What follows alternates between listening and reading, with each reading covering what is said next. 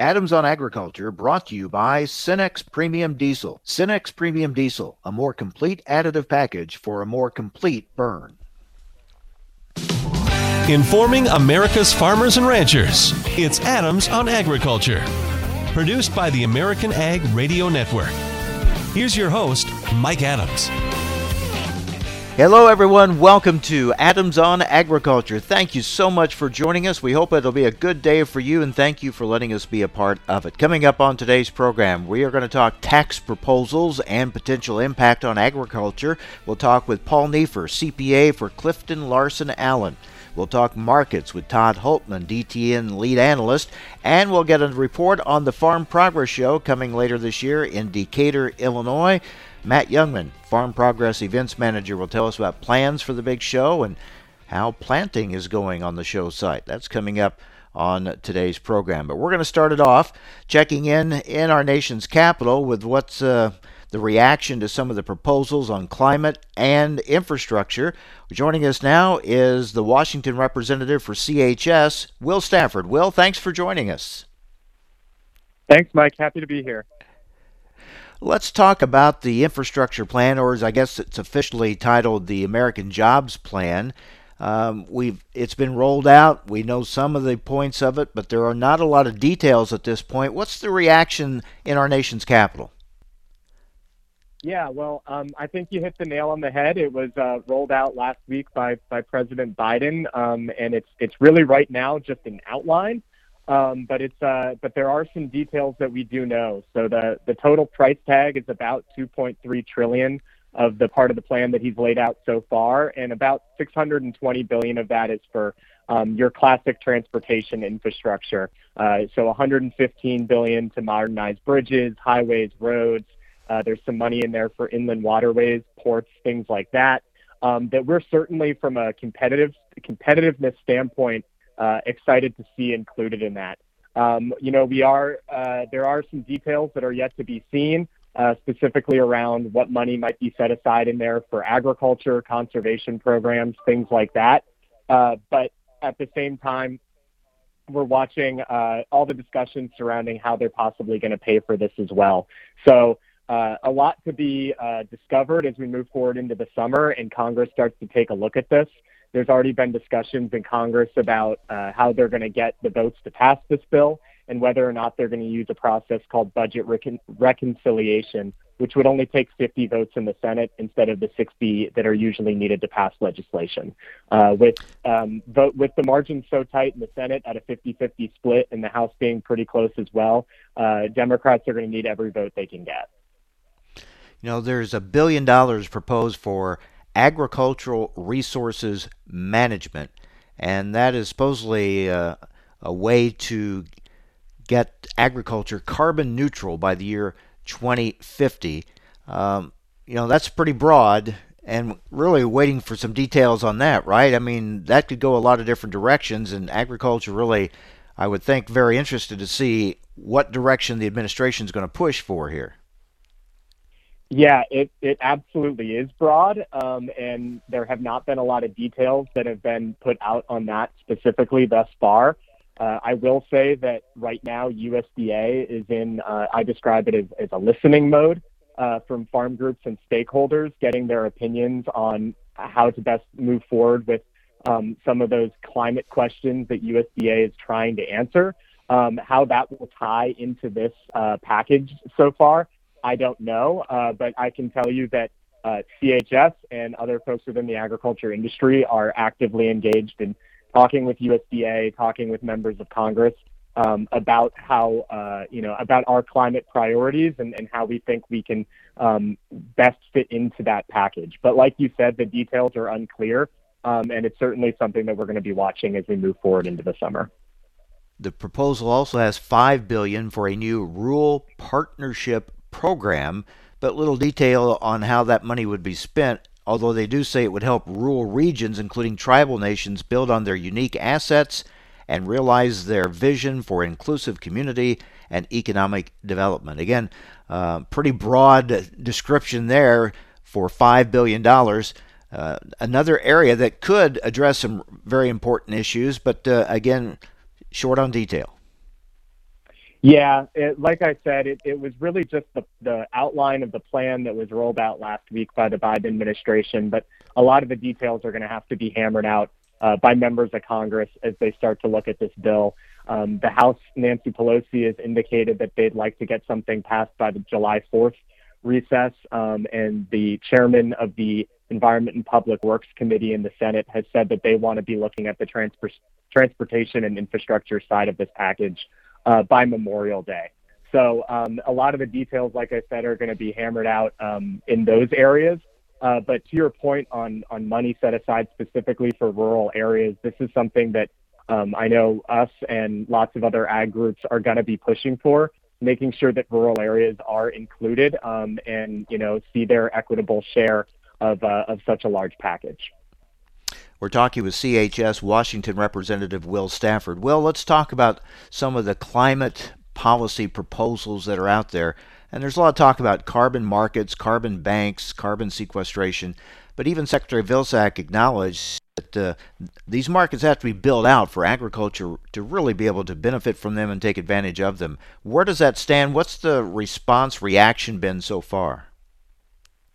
Yeah, this is the hot button topic among agriculture in Washington, D.C. right now. In just about every meeting that I've been involved with, carbon and sustainability are discussed.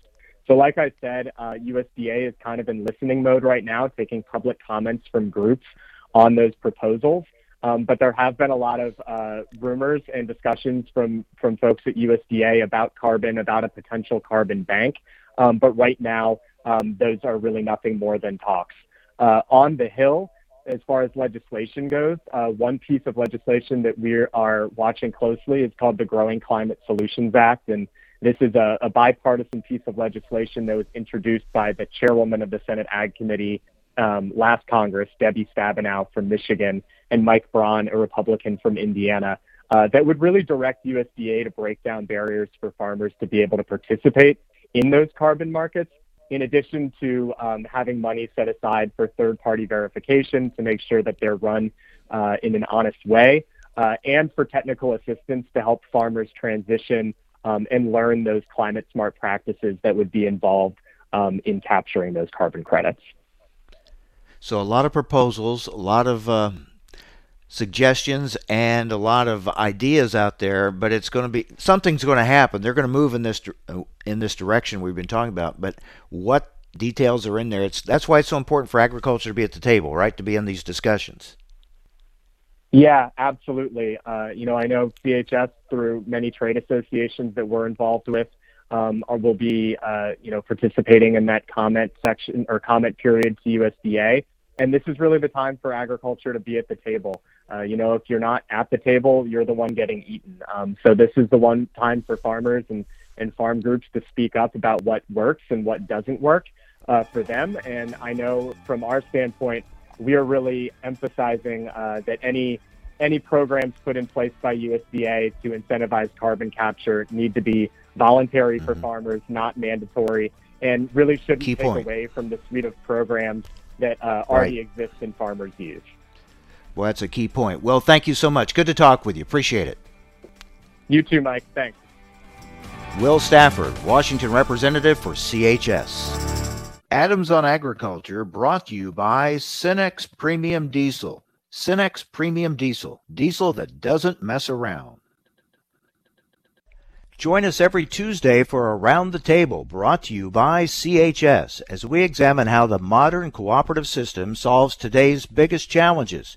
We'll be talking to CHS experts and farmers and ranchers just like you, and we'll learn how cooperatives apply innovation and technology to help co-op owners get more value every day. So join us for Around the Table every Tuesday, or visit cooperativeownership.com to learn more. When it comes to the crops you plant, we know that you want to maximize the yield of each seed. In order to do that, you need every plant to emerge on the same day. The problem is, you don't know if this is actually happening. We understand what it's like to be in the cab at harvest wondering why a field is yielding lower than expected, which is why we're offering you our free emergence flagging kit. Here's how it works. Go to precisionplanting.com/free and request your free emergence flagging kit. We'll send you a kit that includes multiple colored flags, a seed digger, and instructions. The first day your plants start coming up, follow the kit instructions to flag the new emergers each day. You'll gain a much clearer picture of how consistently your plants are emerging. Get your free emergence flagging kit today at precisionplanting.com/free. Don't wait. Kits are limited. That's precisionplanting.com/free for your free emergence flagging kit. A cold front can slow the world to a crawl, but with Cenex Premium Diesel, your fleet can power through. Cenex Roadmaster XL Seasonally Enhanced comes with a more complete additive package for a more complete burn, optimizing cold weather performance over typical number 2 diesel. So rather than complaining about the cold, own it with Cenex Premium Diesel. Cenex Premium Diesel. Diesel that doesn't mess around.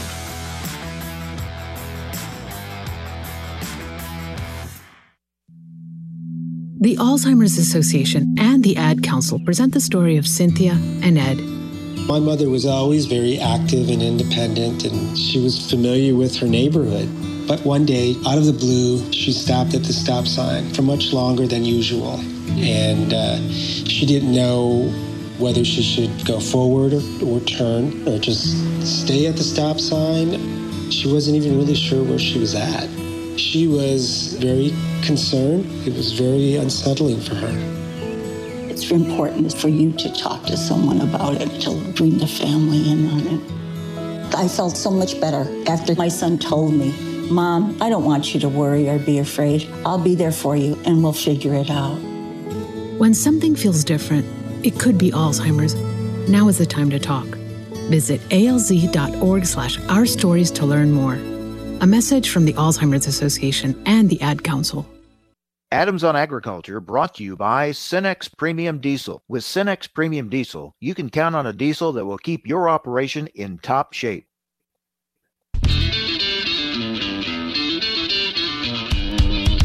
Information America's farmers and ranchers need to know. Adams on Agriculture. Now, back to Mike Adams.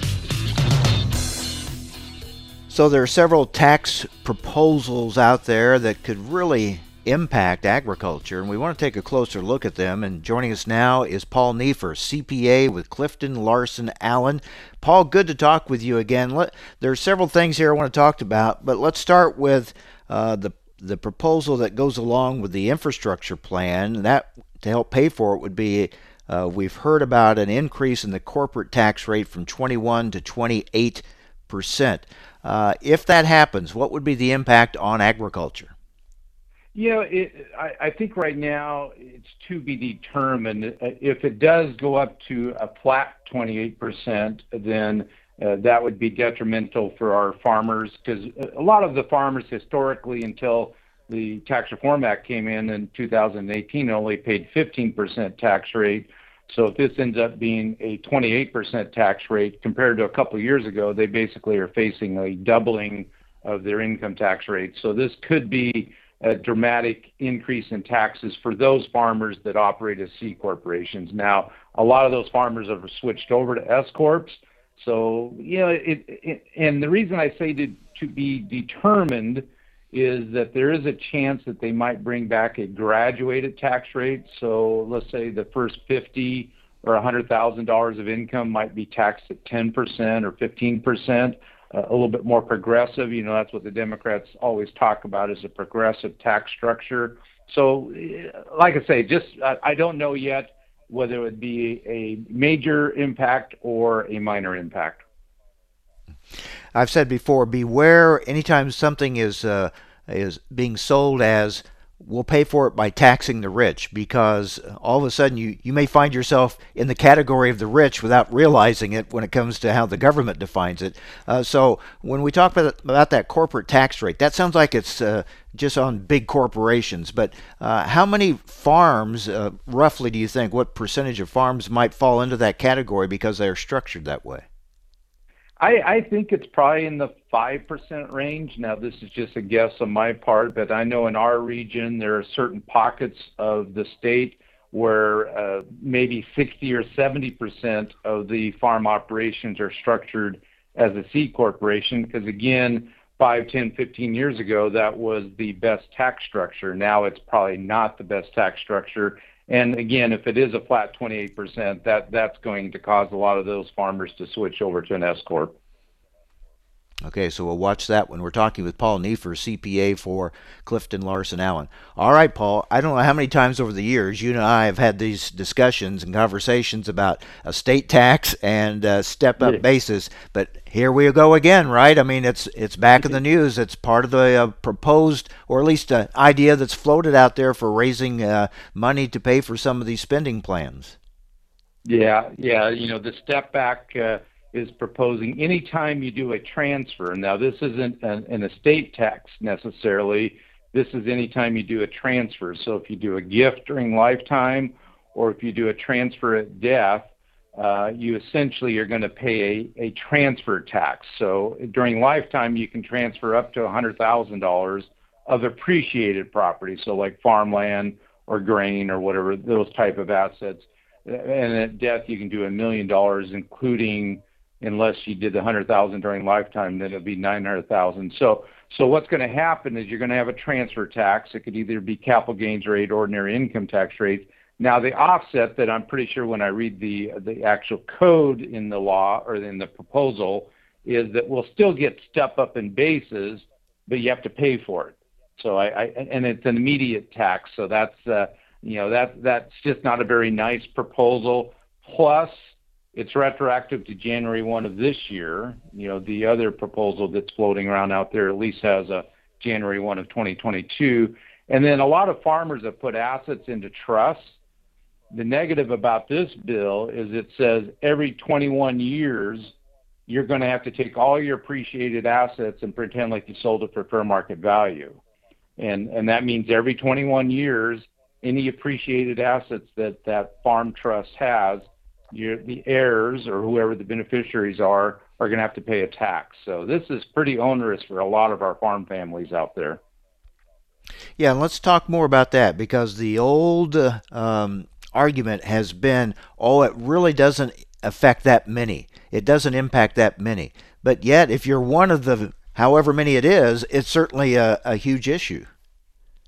Well, and I can tell you that if the Step Act goes through as it's currently written, I'm going to say 80% of what I call the farm families that I deal with, maybe 90% of the farm families I deal with, and they're not necessarily rich. I mean, these days to have $1 million of appreciation on farmland means you bought a quarter section 20 years ago for $1,000 an acre. Now it's worth $7,000 an acre. That's what we're talking about. That's $1 million of appreciation.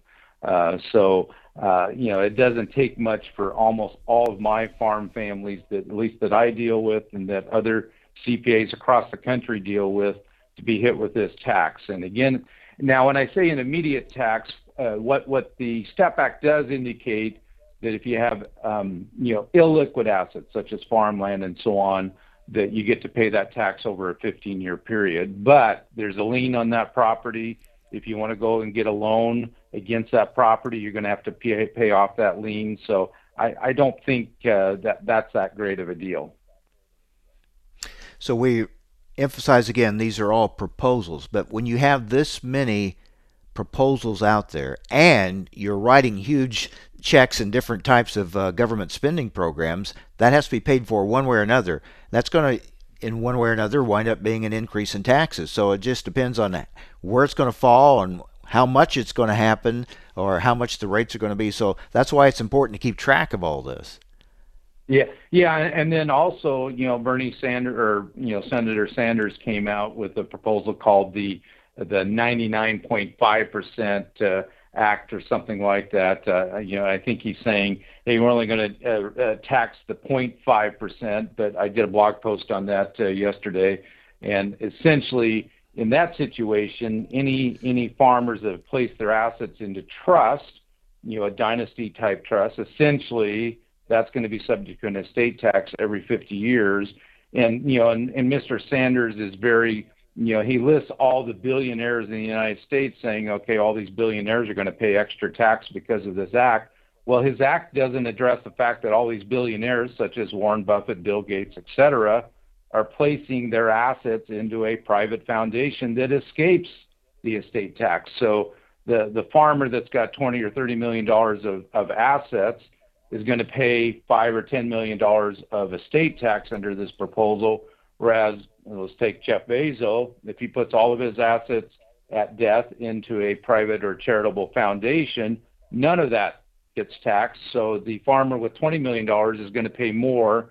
His estate or her estate's going to pay more than Bezos' estate when he passes away. So it's disingenuous of Bernie to list all these billionaires thinking he's going to raise all that money. It's just not going to happen.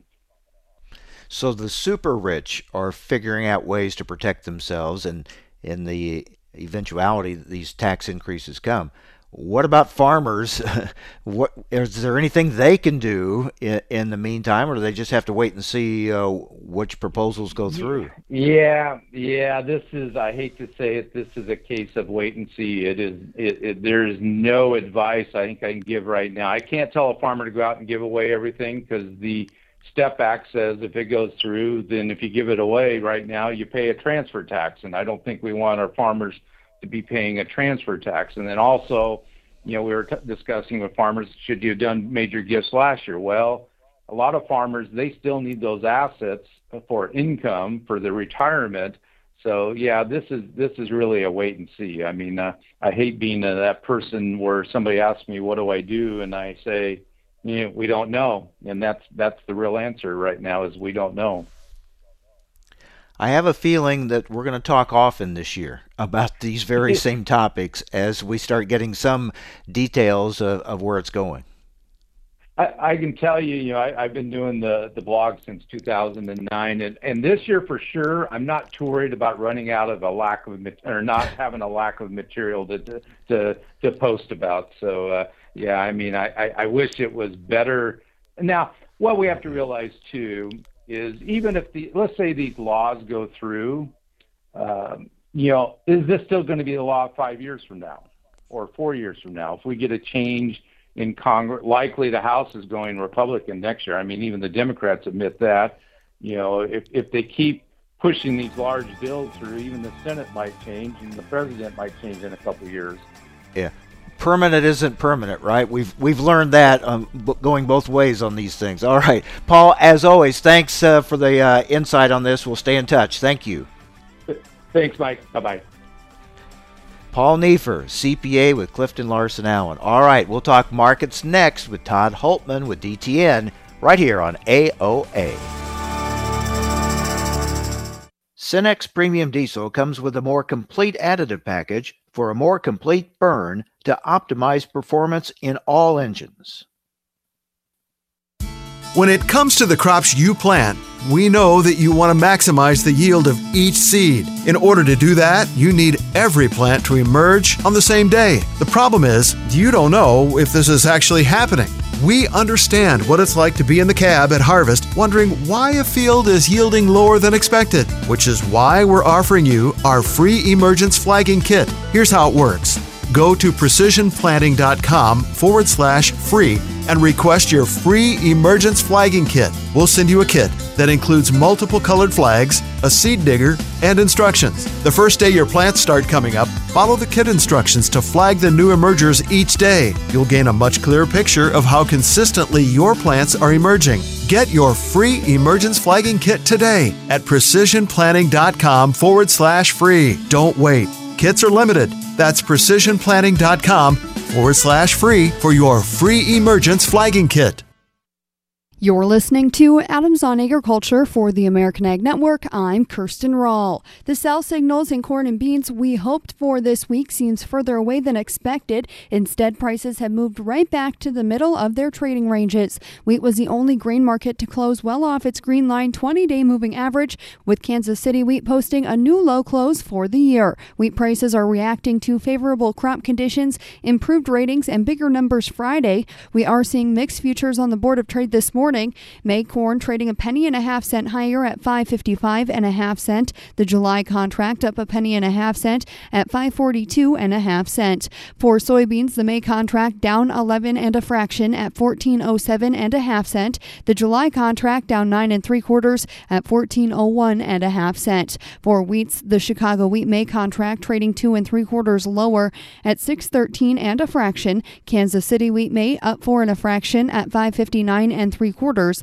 Minneapolis spring wheat May up 6 cents at 6.17. The July contract up 5 3/4 at 6.25 3/4. Livestock futures continue to show solid support as consumer demand ramps up. Packers are paying more for beef and pork, but consumers continue to spend money to get it. In cash cattle country, asking prices are around $122 plus in the south and $197 plus in the north. April live cattle trading 10 cents lower at 122.65. The June contract up 27 at 124.90. For feeder cattle, the April contract trading 60 cents higher at 147.07. The May contract up 92 at 152.70. In lean hog futures, the May contract $1.32 higher at 103.97. The June contract up $2.07 at 107.70. You're listening to Adams on Agriculture for the American Ag Network. I'm Kirsten Roll. Wake up and text. Text and eat. Text and catch the bus. Text and miss your stop. Wait. Text and be late to work. Sorry, I'm late. Text and work. Text and pretend to work. Text and act surprised when someone calls you out for not working. Who, me? Text and meet up with a friend you haven't seen in forever. Hi. Oh, hey. Text and complain that they're on their phone the whole time. Text and listen to them complain that you're on your phone the whole time. Text and whatever. But when you get behind the wheel, give your phone to a passenger. Put it in the glove box. Just don't text and drive. Visit StopTextsStopWrecks.org. A public service announcement brought to you by the National Highway Traffic Safety Administration and the Ad Council. Adams on Agriculture brought to you by Cenex Premium Diesel. Cenex Premium Diesel, a more complete additive package for a more complete burn.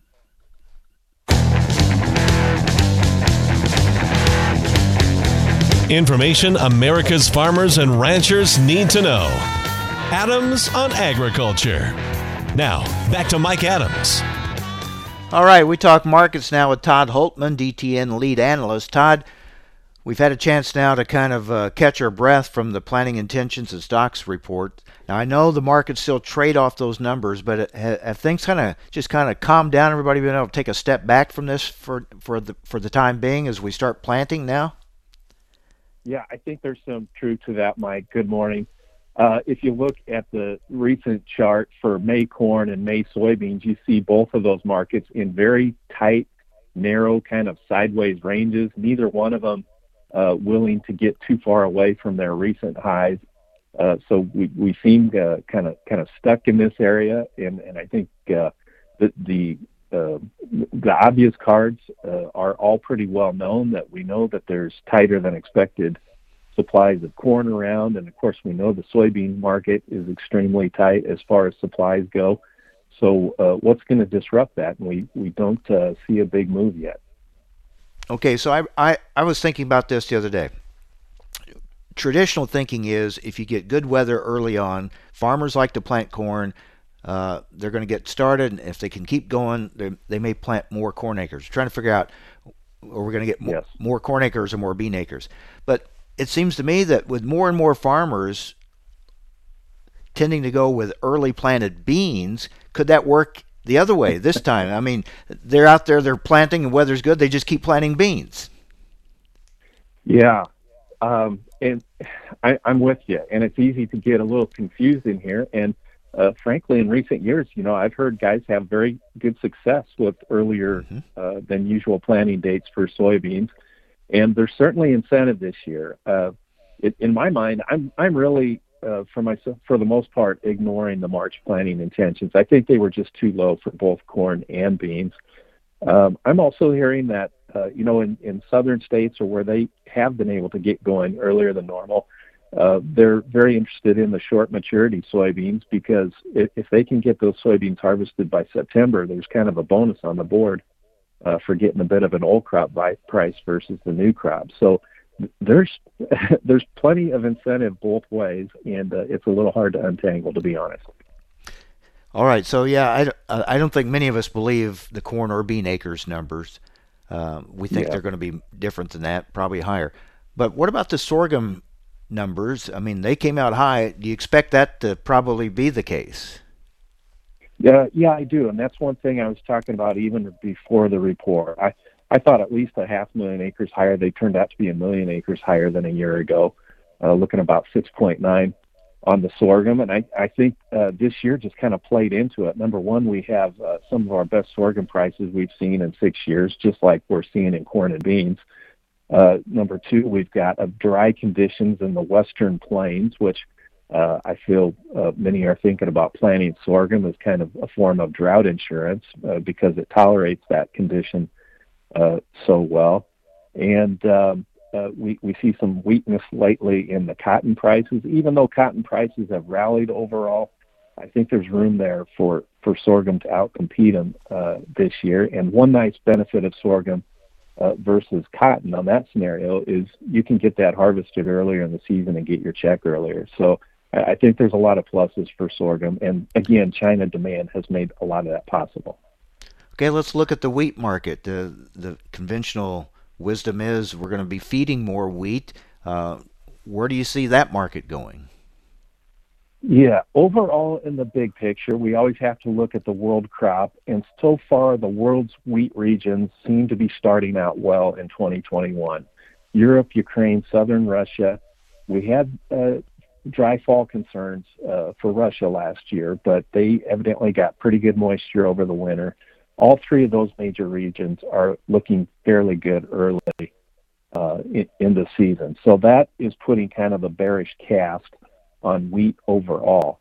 Here in the U.S., we've had some disappointment with the demand scenario for the hard red winter variety and a little boost in the planting estimate from the USDA last week for the hard red winter variety. So they've been under pressure the most. The wheat that looks the closest to being bullish at this time, in spite of all those bearish factors, is the spring wheat. And that September Minneapolis contract up 11 cents this morning, I think it's finally starting to show some appreciation for just how dry it is in the northwestern plains and western Canadian prairie. And also the fact that there's competition for spring wheat planting this year. There's a lot more profitable crops like canola and other things in those regions that could edge out some of those spring wheat acres even more than USDA estimated last week. So it's if there's one bullish hope for wheat right now, it's mostly on the spring wheat side. Well, let's talk conditions. There's some moisture moving across the country this week after some farmers were able to actually get started with planting, and others are kind of holding off to maybe after this system moves through. But that area, the Dakotas up through there, that has been so dry. I'm sure a lot of farmers are thinking, do I want to go ahead and plant into these dry soils or just wait to see if we get some moisture? Yeah. Now, it's interesting. I talked with some North Dakota producers about a month ago, and they were actually very tickled at the time that they were having a drier start to the year because it had just been so awfully wet the past 10 years. It's been a long time since they've had an early planting opportunity. I'm not sure they would share the same opinion today as they were a month ago when I talked to them. USDA came out with their first crop progress report this year, and when they looked at the topsoil in North Dakota, they said only 88% of it, had adequate moisture. Everything else was less than that. So very tough start. North Dakota is the problem spot this year in the early outlook, and we also have a little drought spot in northwestern Iowa. Everybody else ought to be off to a very good early start this year. But it seems like even in a lot of areas that are in pretty good shape now, a lot of surplus of moisture, so it's going to be we're going to be counting on those timely rains. I would think those weekly crop condition reports, which we watch all along, but every year, but some years we put more stock in them than others. I got a feeling this year that's going to be watched pretty closely. Yeah, you're absolutely right. And of course, with that, we have to throw in there the 10-day weather forecast. It's going to be very close. You're right. We're still in a La Nina pattern, which tends to be drier for the Midwest through the growing season. So that is a concern. Our long-term drought expectations are not necessarily backing off yet. The 1 to 3 month models tend to still be on the dry side when looking at the forecast. So you're very right. It's going to come down to short-term forecasts, and if that rain actually shows up in a timely manner, and there's no guarantee of it yet. So how do you see markets reacting, especially here early on? It seems like typically markets there's a presumption of what's going to happen. The narrative is it's going to be a big crop, and until proven otherwise, the market's going to go with that, or vice versa. What is the mindset, you think, what's the narrative that the markets are following right now? Yeah, well, it's funny that you mentioned that, because this year of all years, it's been a totally different mindset that we're starting out the new season with, especially in soybeans, right? I can't ever think of a time where we had a planning estimate that was actually predicting less production than we could match for demand. So it's been a long time since we've had that kind of a bullish expectation. And in the case of corn, even if we do get 92 or 93 million acres planted, it won't necessarily add very much to the ending stocks total in the fall. And of course, weather will be a big part of how that swings. So it's a totally different mindset this year. I still think there's room for new crop prices to gradually trade higher, but I think given all the uncertainties we're talking about, there's a lot of caution, understandably, looking forward. So for marketing plans, is flexibility the word? Yeah, and quite frankly, I'm not as eager to make new crop sales this year as I would be in previous years. And of course, especially for guys like in North Dakota, if you can't be confident of what production you're going to have this year, you almost have to rule out making new crop sales. But for everybody else, even, it's hard to go more than 25% in some areas. And really, I think there's still time on our side as far as getting that December corn price higher. To make a better sale price. So unlike previous years, I don't see any reason to jump the gun just yet. So be in a position where you can take advantage of these potential price spikes coming later this year, perhaps. Yeah, and in fact, if you have a price in mind, get that in, because you never know. These can be some volatile markets this spring, and they can feel, a lot of times we'll see higher prices trade overnight, and then they'll be back down during the day. Yeah, some big decisions on marketing as always, but at least I keep saying this, there are better options, right? Better choices, just some better than others, but most of them are good right now. Well, that's just it. When do we ever talk about making forward sales of corn near $5? So you can't complain too much. It's it's a nice problem to have. Yeah, Todd, always good to talk with you. Thanks a lot. Thank you, Mike. Very good. Todd Hultman, DTN lead analyst. Well, Farm Progress Show, an in-person event again coming later this summer, and plans are underway now for the show in Decatur, Illinois. We will talk with Matt Jungmann, Farm Progress Events Manager, about plans for this year's show, and are they getting the crops planted this year? Last time it was in Decatur, it was a real challenge to get crops planted. A little different story this time. We'll get an update next on AOA.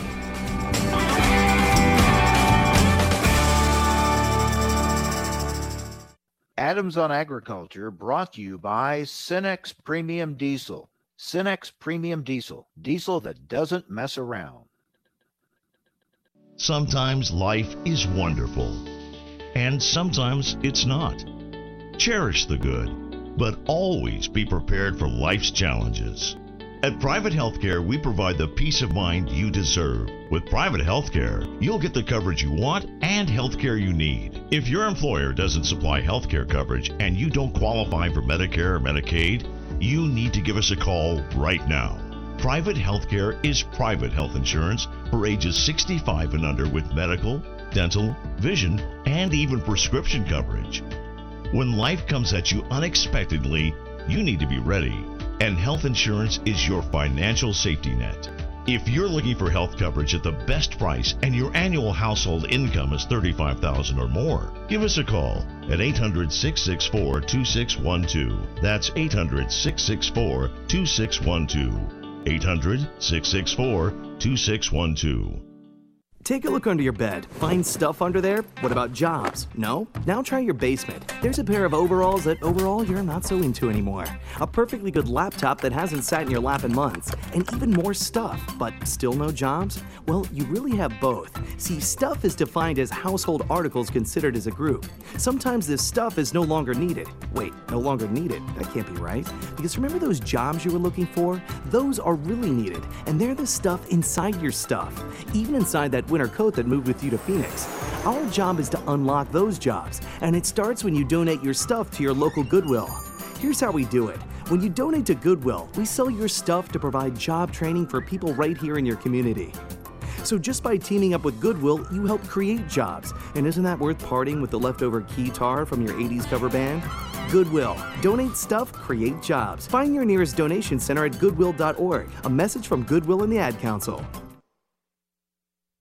A cold front can slow the world to a crawl, but with Cenex Premium Diesel, your fleet can power through. Cenex Roadmaster XL Seasonally Enhanced comes with a more complete additive package for a more complete burn, optimizing cold weather performance over typical number 2 diesel. So rather than complaining about the cold, own it with Cenex Premium Diesel. Cenex Premium Diesel. Diesel that doesn't mess around.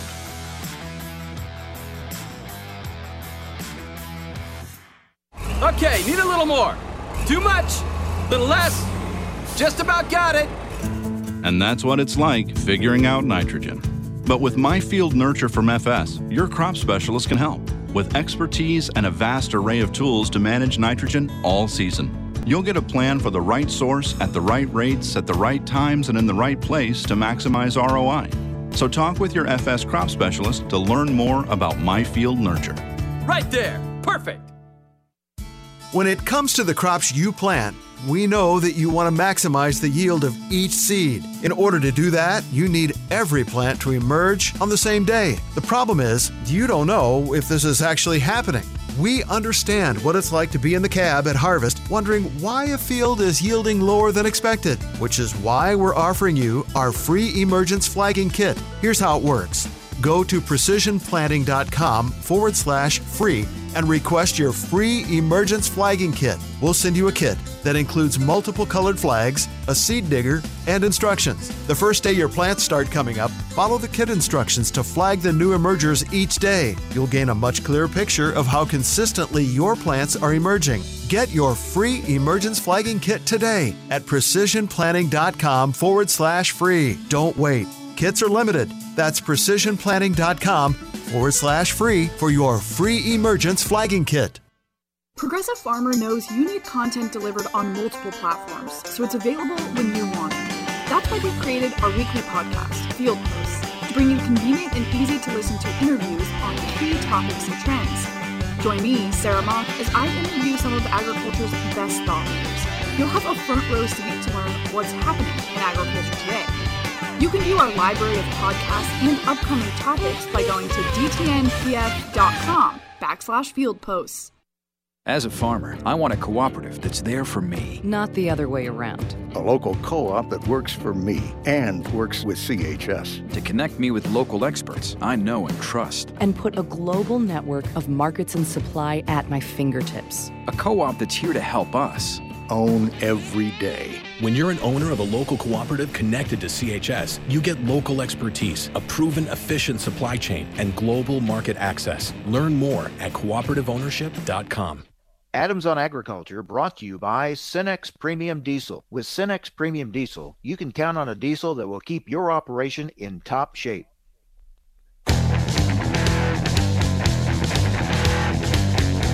Information America's farmers and ranchers need to know. Adams on Agriculture. Now, back to Mike Adams. Well, we look forward to the Farm Progress Show being back as an in-person event this year, August 31st, September 1st and 2nd in Decatur, Illinois. Joining us now is Matt Jungmann, Farm Progress Events Manager. Matt, as I've seen planters rolling throughout central Illinois these past few days, it makes me think of how different it is this year compared to the last time the Farm Progress Show was in Decatur. And I was sitting there listening to you and the host farmers go through plans A, B, C, and D about getting the crops planted for the show and the challenges you face. It's a little different this year.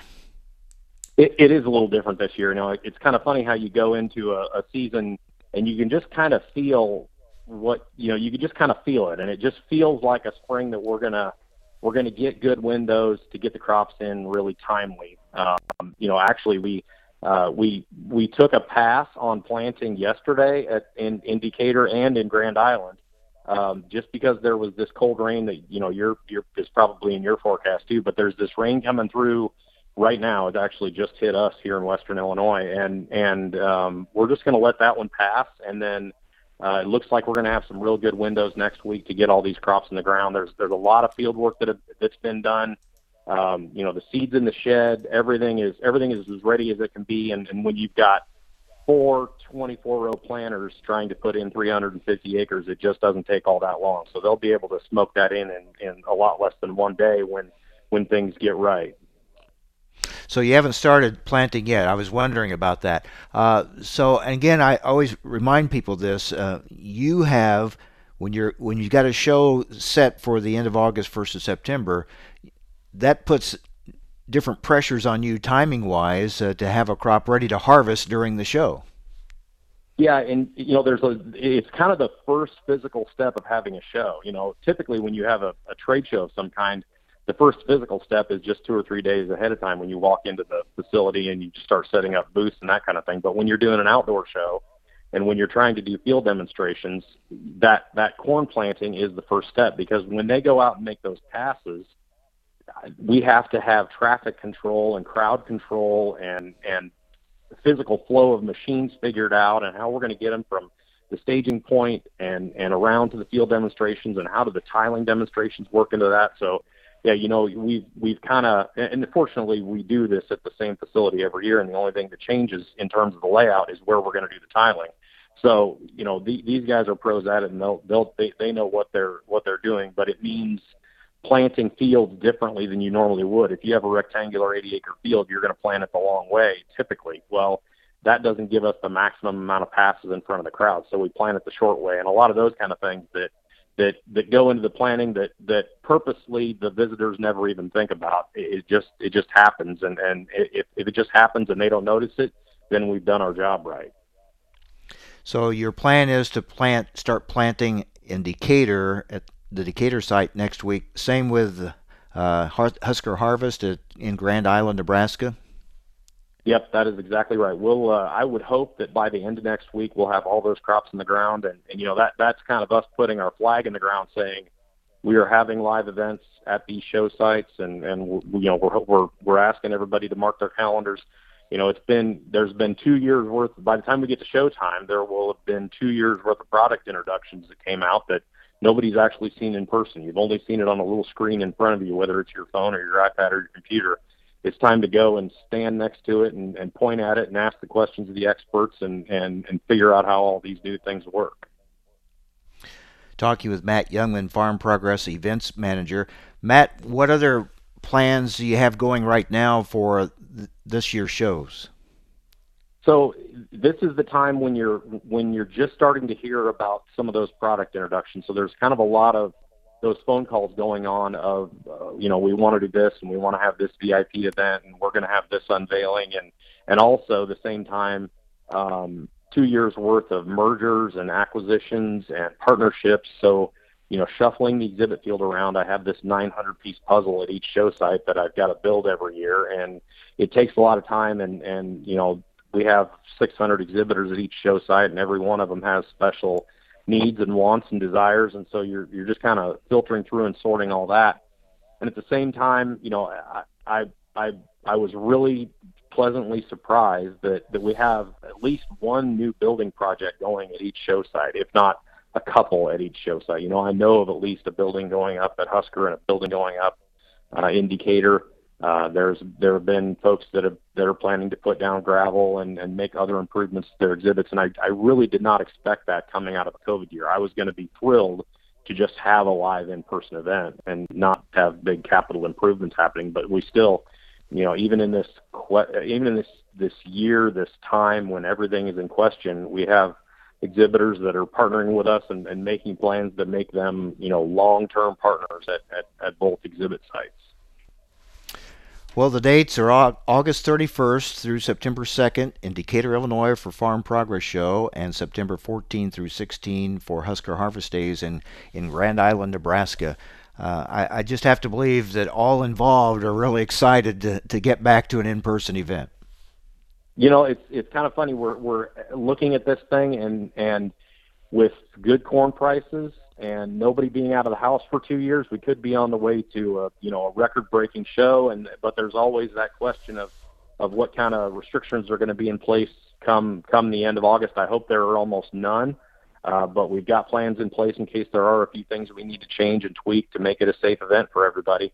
But there's probably never been more unknowns going into a show season, which makes it exciting because there's a great deal of potential there for a couple of really fantastic shows this year.